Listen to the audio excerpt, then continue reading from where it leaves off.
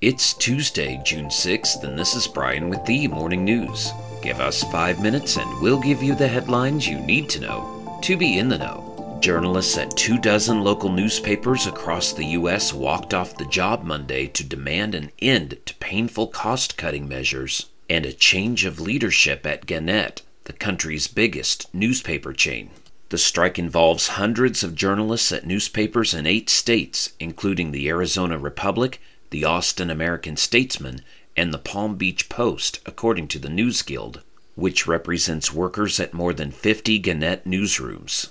Gannett has said there would be no disruption to its news coverage during the strike, which will last for 2 days at 2 of the newspapers and 1 day for the rest.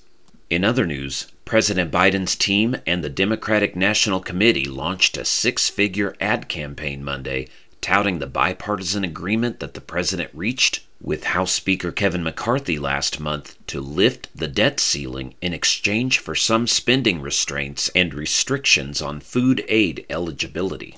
The spots make the case that Mr. Biden managed to protect essential government programs as well as his own accomplishments in the face of far-right Republicans who wanted to strip them away during the high-stakes talks over the debt ceiling.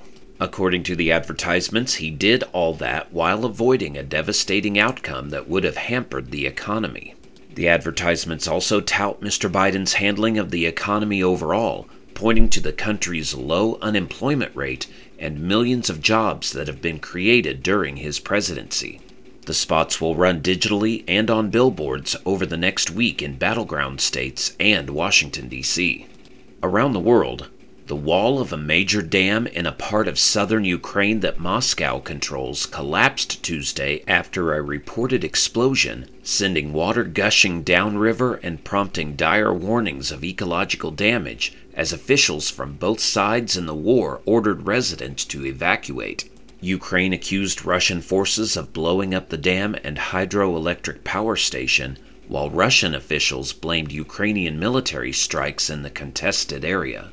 The fallout could have far-reaching consequences, flooding homes, streets, and businesses downstream, depleting water levels upstream that help cool Europe's largest nuclear power plant, and draining water supplies of drinking water to the south in Crimea, which Russia illegally annexed. The dam break added a stunning new dimension to Russia's ongoing war in Ukraine, now in its 16th month. Ukrainian forces were widely seen to be moving forward with a long-anticipated counteroffensive in patches along more than 621 miles of front line in the east and south of Ukraine. Back in the U.S., Apple on Monday unveiled a long-rumored headset that will place its users between the virtual and real world, while also testing the technology trendsetter's ability to popularize newfangled devices after others failed to capture the public's imagination. Apple CEO Tim Cook hailed the arrival of the sleek goggles, dubbed Vision Pro, at the company's annual developers conference held in Cupertino, California. The device will be capable of toggling between virtual reality and augmented reality, which projects digital imagery while users still can see objects in the real world. This marks the beginning of a journey that will bring a new dimension to powerful personal technology, Cook told the crowd. Vision Pro will sell for $3,500 once it's released in stores early next year.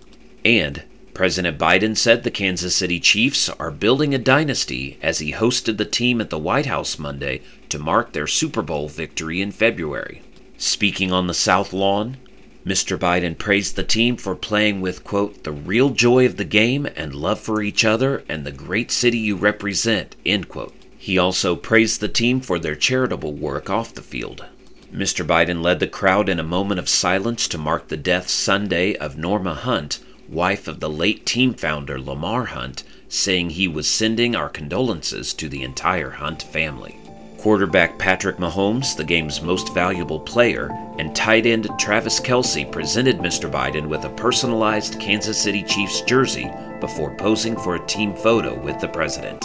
Now you know, and you're ready to go with the Morning News. Share this with a friend and subscribe to us wherever you listen to your favorite podcast. You can also sign up for our newsletter at themorningnews.com. Thank you for listening.